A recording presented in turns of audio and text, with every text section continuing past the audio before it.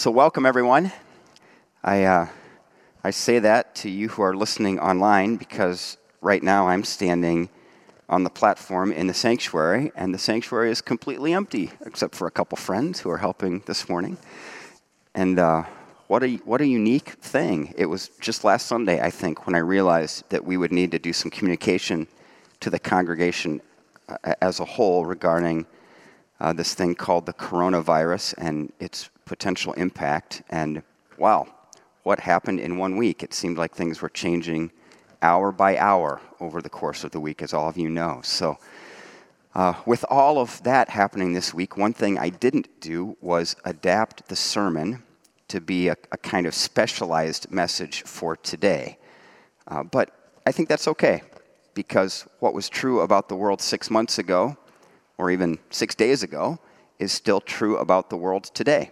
This world has a king whose name is Jesus, and King Jesus is good and kind and loving and wants all people everywhere to turn to him. So we will carry on preaching of the king and his kingdom from the scripture.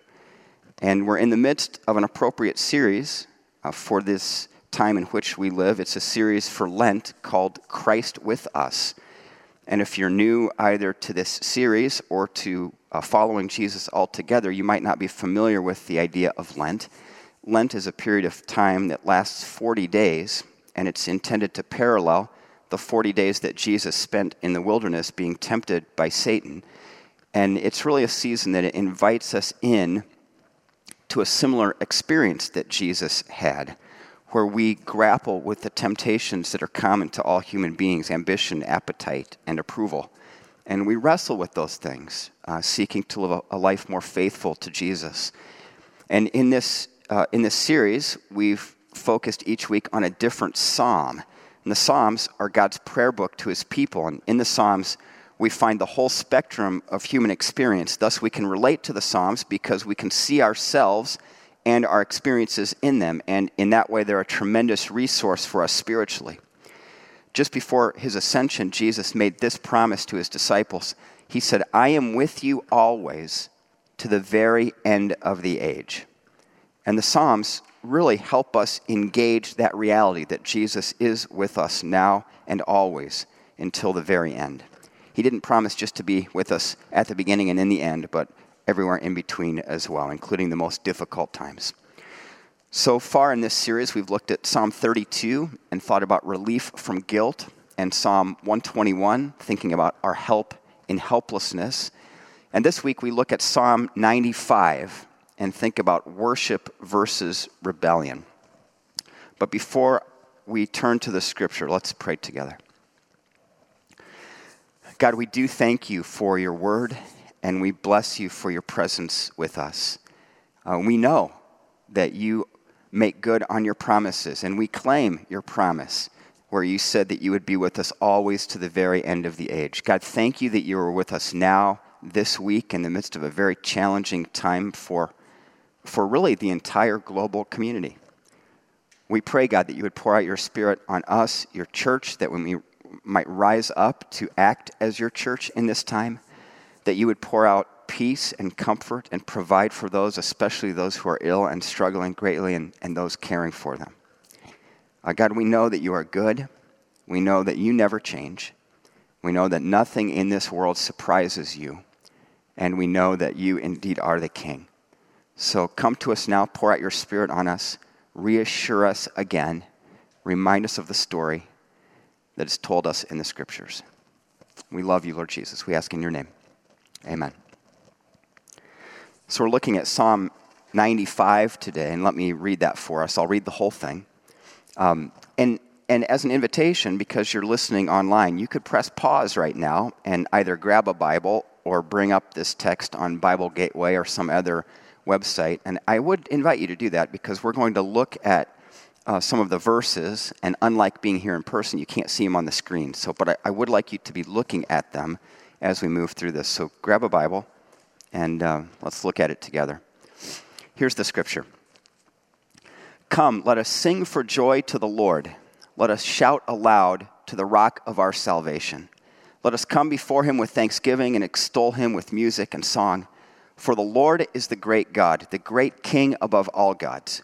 In his hand are the depths of the earth, and the mountain peaks belong to him. The sea is his, for he made it, and his hands formed the dry land. Come, let us bow down in worship. Let us kneel before the Lord our Maker, for he is our God, and we are the people of his pasture, the flock under his care.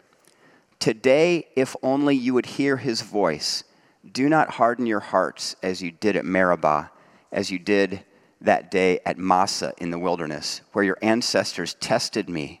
They tried me, though they had seen what I did. For 40 years I was angry with that generation. I said, they are a people whose hearts go astray, and they have not known my ways. So I declared on oath in my anger, they shall never enter my rest. Friends, indeed, this is the word of the Lord. Thanks be to God. So if you are looking at that passage now, it breaks down in roughly into two halves if you look at it. The first half is a kind of invitation with reasons. This is verse 1 through the first half of verse 7. And the second half is a very pragmatic kind of do this, not that kind of recommendation. I don't know if you've ever seen one of those diet books called Eat This, Not That. I saw one time and thought it really pretty fascinating. The point of that book is to help you be smart about food choices, especially when you're out to eat or something, because sometimes appearances can be deceptive. You could look at something that would appear on the surface to be quite healthy and good for you, but when you read the Eat This, Not That book, you realize you'd better go with the cheeseburger. That would actually be healthier. So in this sense, the last half is a do this, not that kind of recommendation. So let's look at the first part. The invitation with reasons. It's really an invitation to worship, and then the reasons that we worship, a kind of how and why of worship. Look at verses 1 through 5 again. Come, let us sing for joy to the Lord. Let us shout aloud to the rock of our salvation. Let us come before him with thanksgiving and extol him with music and song. For the Lord is the great God, the great King above all gods. In his hands are the depths of the earth, and the mountain peaks belong to him. The sea is his, for he made it, and his hands formed the dry land. As you look at those verses, you can see the pattern. It's let us, for, right? Let us do these things for or because these things are true. This psalm describes the how and the why of worship. The how, let us sing. Let us shout aloud. Let us come before him with thanksgiving. Let us extol him with music and song. That's the invitation. These are some things we do to worship God. And the why, or let's do these things, let's worship because the Lord is the great God, the great King above all gods. He holds the earth in his hands. The mountains belong to him. The sea, the land, all of creation are his because he made them. God is the creator. I mean, these are the reasons we worship. An invitation to worship with a reason for worship, the how and the why of worship. And you can see the pattern is repeated in verses 6 and 7. Come, let us bow down in worship. Let us kneel before the Lord our Maker, for he is our God, and we are the people of his pasture, the flock under his care. Let us bow down, kneel before the Lord, submit ourselves to him, because God is God, and we belong to him, not kind of, but really. In Christ, we are God's people, and God cares for us. He shepherds us. There's all sorts of identity stuff here. This is who we really are. In Christ, we belong to God. Invitation and reason. The how and the why of worship. We worship God because God is the creator and because we belong to God. Wow. That's the first half of the psalm, the how and why of worship. But then there's an abrupt shift, I should say, in the second half of verse 7. It moves from a kind of joyous inviting, the how and why of worship, to this pragmatic and rather somber, do this, not that kind of warning. It all starts in the second half of verse 7. Today, if only you would hear his voice. Do not harden your hearts as you did at Meribah, as you did that day at Massah in the wilderness, where your ancestors tested me. They tried me, though they had seen what I did. As a church congregation, we're reading through the scripture in a year this year. So I know that some of us are participating in that and some have chosen not to do that. But if you're on that journey and happen to be using the Bible in a year kind of program that we recommended, I think it was just a couple days ago when we read this story, the kind of reiteration of it in the book of Numbers. The full story is in Exodus chapter 17. It happens as the Israelites traveled around in the desert as God had been directing them, moving from place to place. And here they camped at a place called Rephidim, where there was no water to drink. Let me read Exodus 17, verses 3 and 4 for you. But the people were thirsty for water there, and they grumbled against Moses. They said, "Why did you bring us up out of Egypt to make us and our children and livestock die of thirst?" Then Moses cried out to the Lord, "What am I to do with these people? They are almost ready to stone me." Now, this whole story happened in sight of the Exodus, the actual event of the Exodus. That was in chapter 14 in the book of Exodus. This is God's primary act of salvation in the Old Testament. God helped his people and set them free from slavery. And yet, though this happened just a short time ago, in this story, God says, they tried me, though they had seen what I did. They tried me, though they had seen what I did. And it went so far that the people wondered aloud, is the Lord among us or not? Is God really with us? They were wandering in the wilderness, and even though they had a very recent experience of God's very real power and provision and care, they still asked, is God with us? And God wasn't pleased with that. His response is telling. Back to Psalm 95, verses 8 and 9 now. For 40 years I was angry with that generation. I said, they are a people whose hearts go astray, and they have not known my ways. So I declared on oath in my anger, they shall never enter my rest. Really, the Israelites' forgetfulness is our forgetfulness. It's so easy for us to read a story like this and wonder, man, how could they possibly forget? They were just rescued by God a moment ago, and now what are they doing? But come on. That's your story, and that's my story. In this story, them is us. And it has a couple points, right? The first is that we need to actively remember. If we allow our remembering only to be passive, we will not remember. We need to remember more actively, being engaged in the community of faith, reading and studying Scripture, being in community with other Christians. This is the first thing. But the point of this psalm, I think, is really this. If we don't listen to God and obey, we will not enter the fullness of God's rest as God intends for us. And the recommendation in this second half of the psalm is choose worship over rebellion. And by worship, I think we mean a life that gives to God what God is due. And worship leads to a life of rest, where rebellion leads to a life of restlessness. And this idea of never entering rest or ongoing restlessness is a very real thing. It's mentioned in verse 9 in our psalm. And the Scripture teaches this restlessness is based on a broken relationship with God or on us clinging to some kind of rebellion in our heart and ultimately choosing rebellion over worship.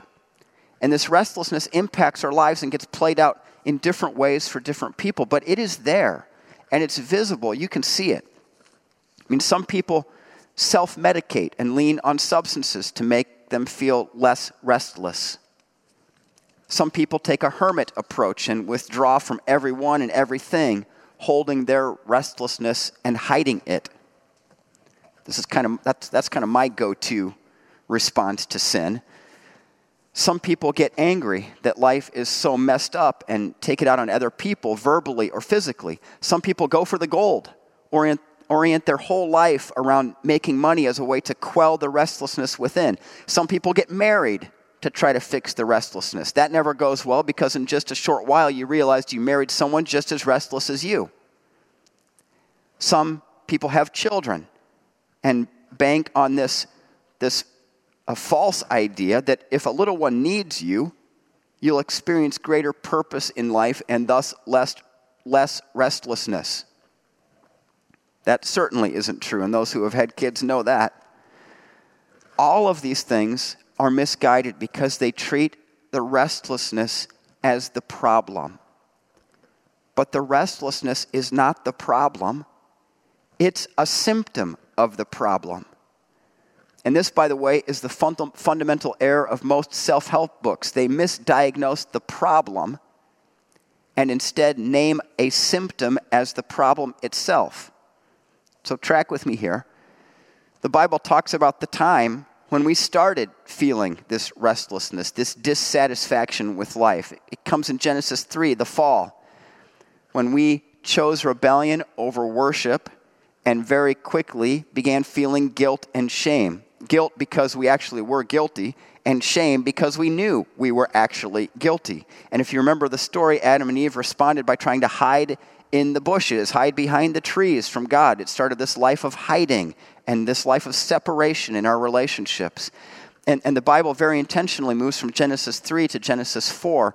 We fall from grace with God and there's separation, and the story of Genesis 4 is the first murder.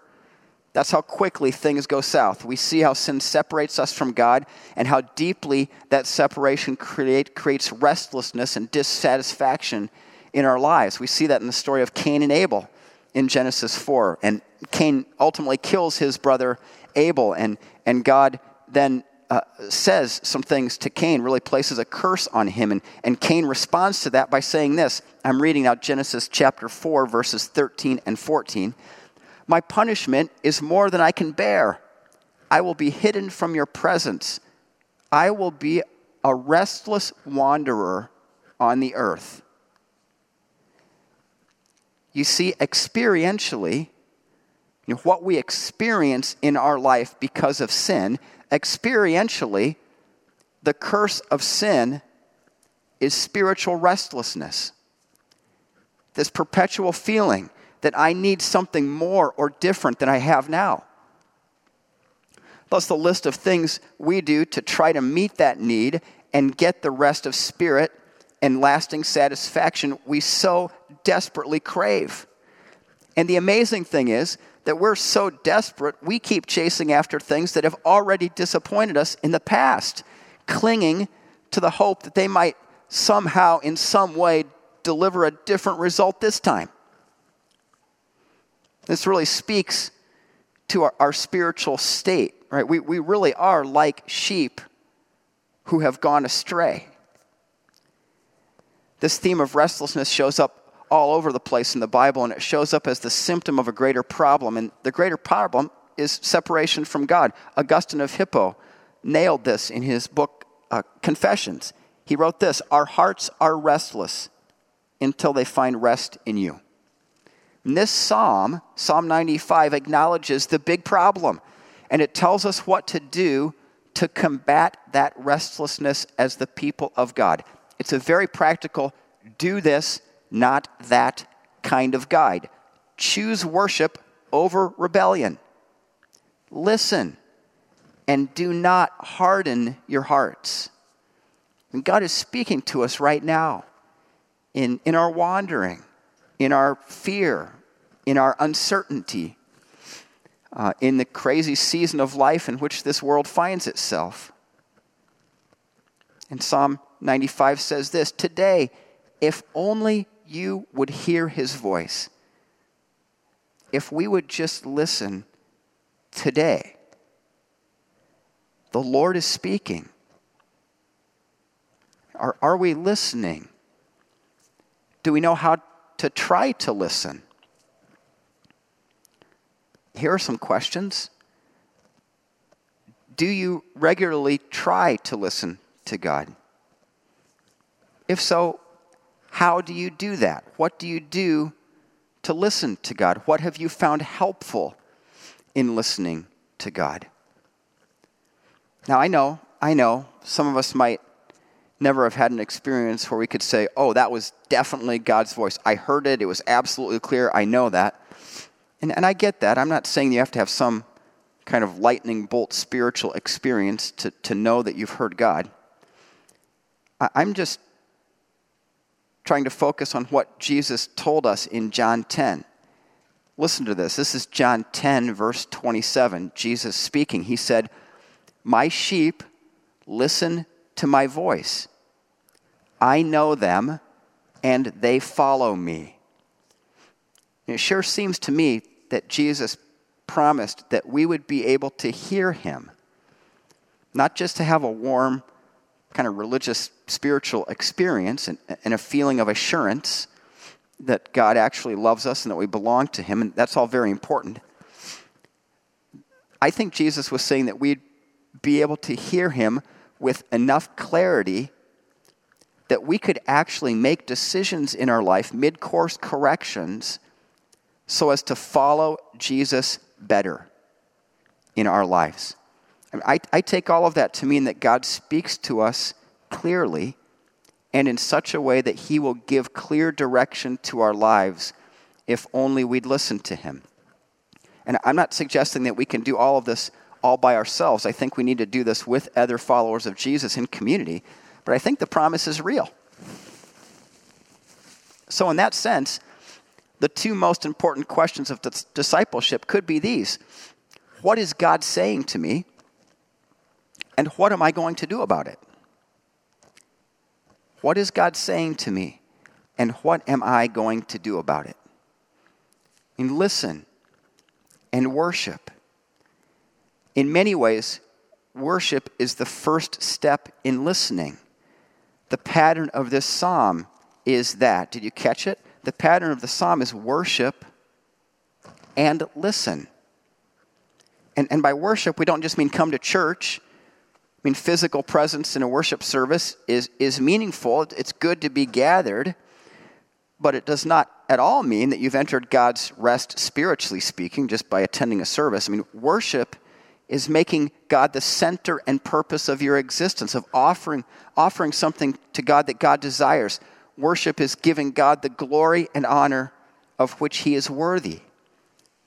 And we can all do these things wherever we are. Especially today, we are not a gathered church, we're a scattered church because of these circumstances. But we can worship.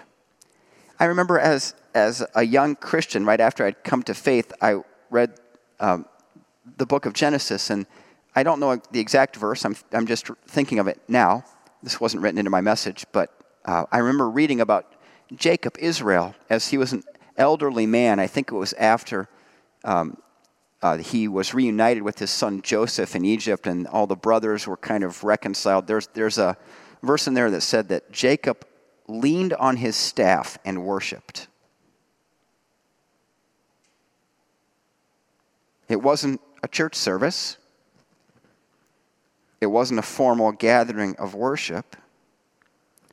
He simply leaned on his staff as a very elderly man, observing what was happening in relationships around him, and he worshiped God. We worship. We listen.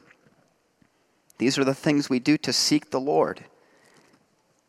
And they are the things that result in real rest and lasting satisfaction in this life.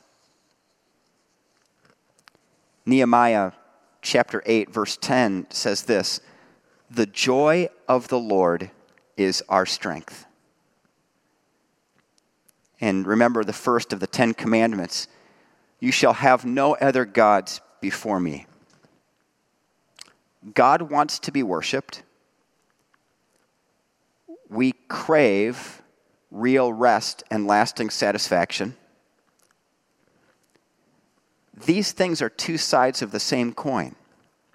The fact that God wants to be worshiped and the fact that we want real rest and lasting satisfaction. Those things are two sides of the same coin.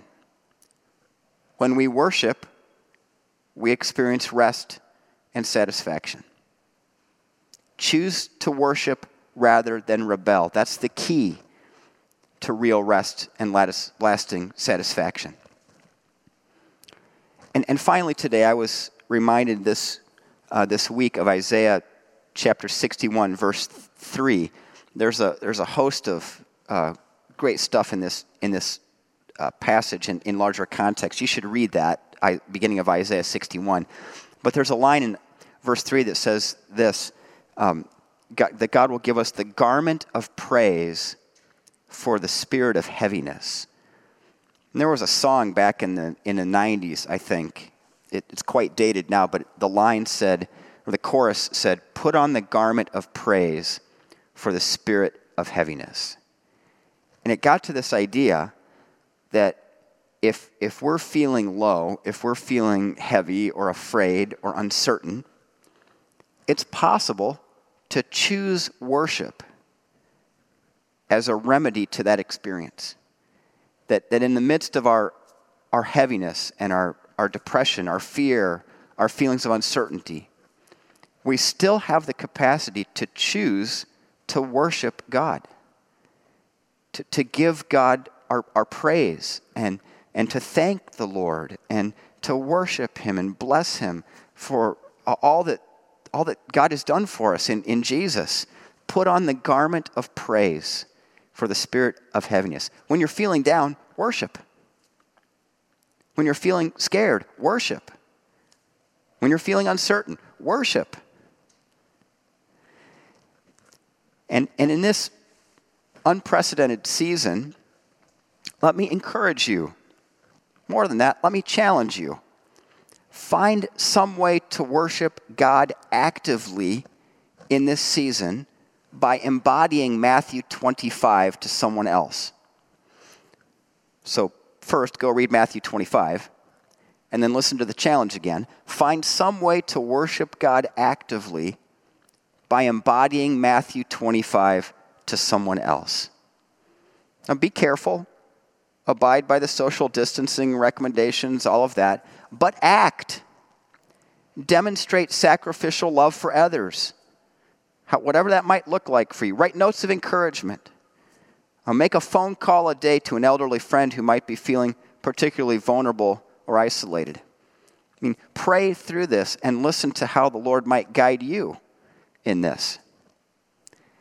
God is speaking to us right now, inviting us, all of us, all people everywhere, I believe, into a deeper relationship with Him where there is peace and rest. So, worship the Lord. Set your heart and life on the Lord. And listen. Today, if only you would hear His voice. In the name of the Father, and the Son, and the Holy Spirit. Amen. Let's pray together.